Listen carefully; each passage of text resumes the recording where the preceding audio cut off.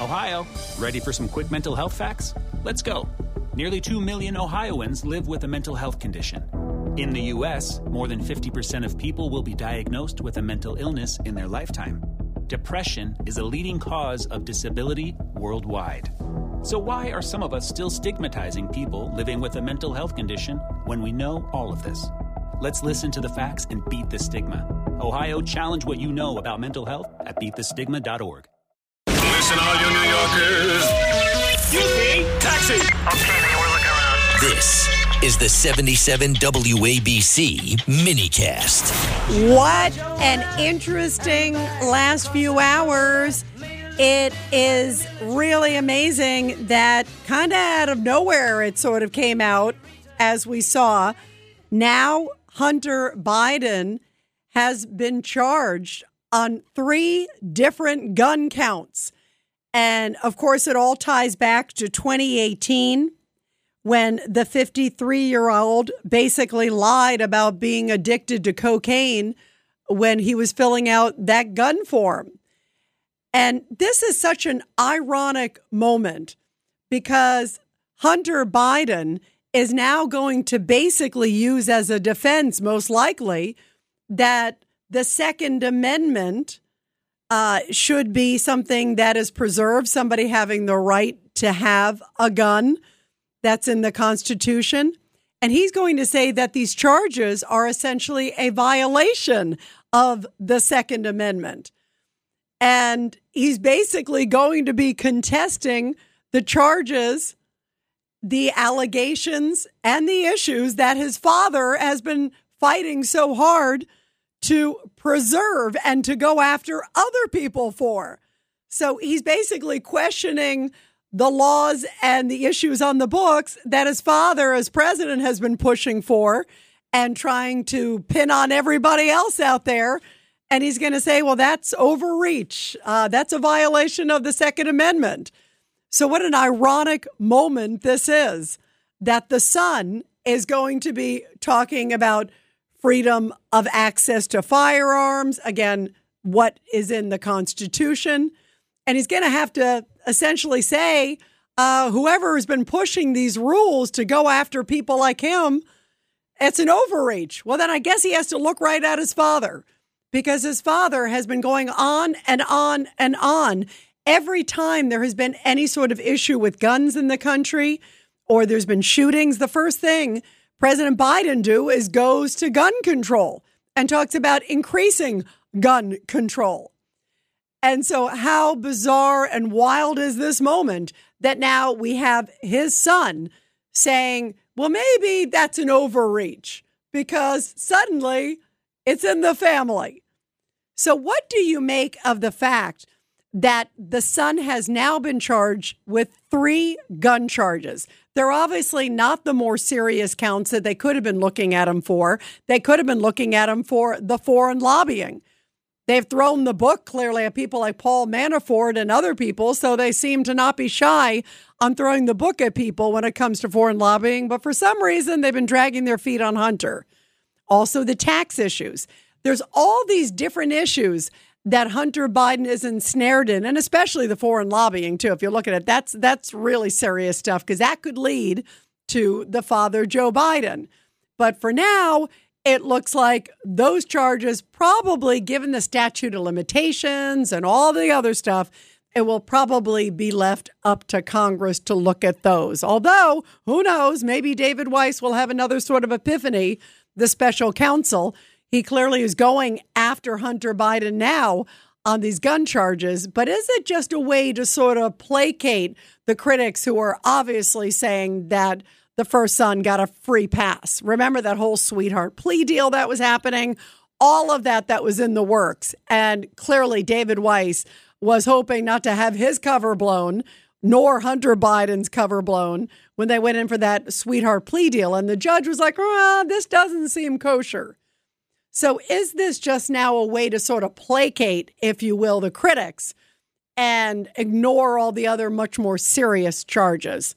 Or could this maybe be a turn and a sign that this special counsel has been so publicly embarrassed and excoriated, if you will, because as he should be for working in that little swept under the rug deal that was clearly in the works, is he maybe now trying to save some face?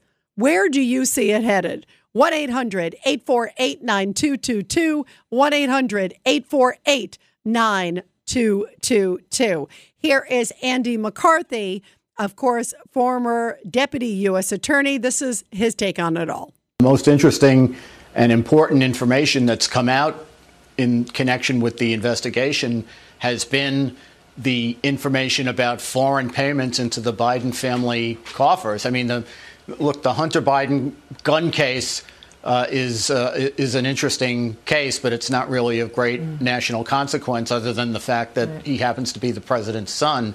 But the other conduct, we're talking about tens of millions of dollars connected to regimes that are both corrupt and anti-American that ended up in the pockets of the Biden family and that were explicitly, basically sold under what they refer to euphemistically as the Biden brand. I mean, obviously they were selling his political influence. That's the important thing in terms of national security.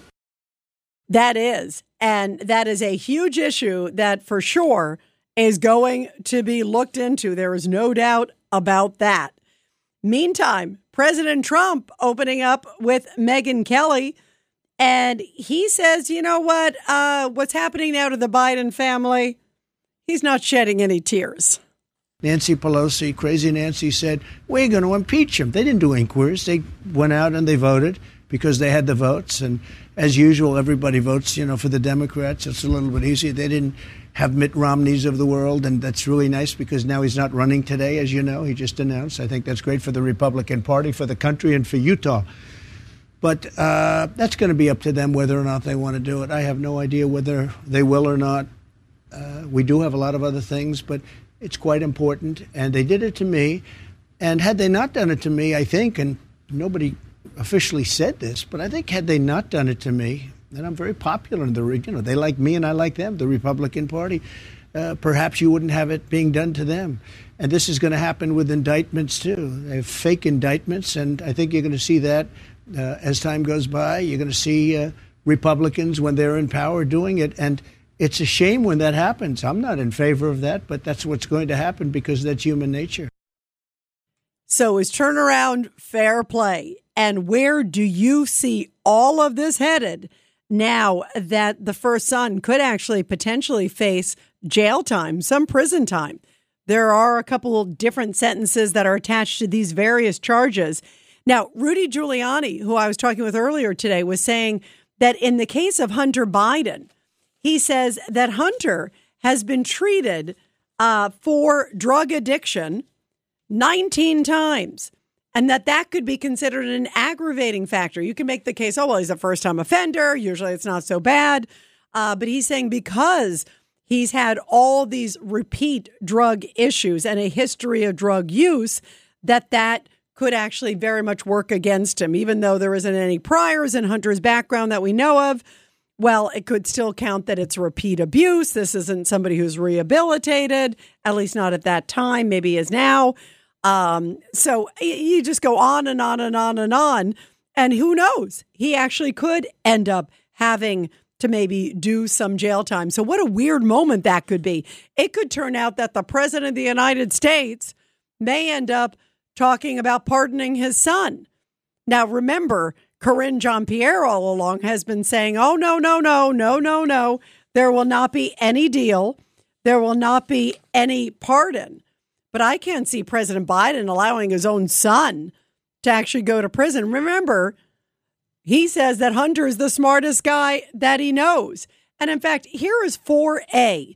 This is Karine Jean-Pierre when she was asked specifically about the pardon issue, because she was asked about it a couple weeks ago. And Mark Meredith of Fox News asked this question, and there was no gray with her. Take a listen to what she said. We go back to the first question of the briefing. I know you said not a lot's changed since yesterday and that it's a personal matter, but from a presidential perspective, is there any possibility that the president would end up pardoning his son? No. Well, I just said no. I just answered. Go ahead. No. So is she going to be held to that?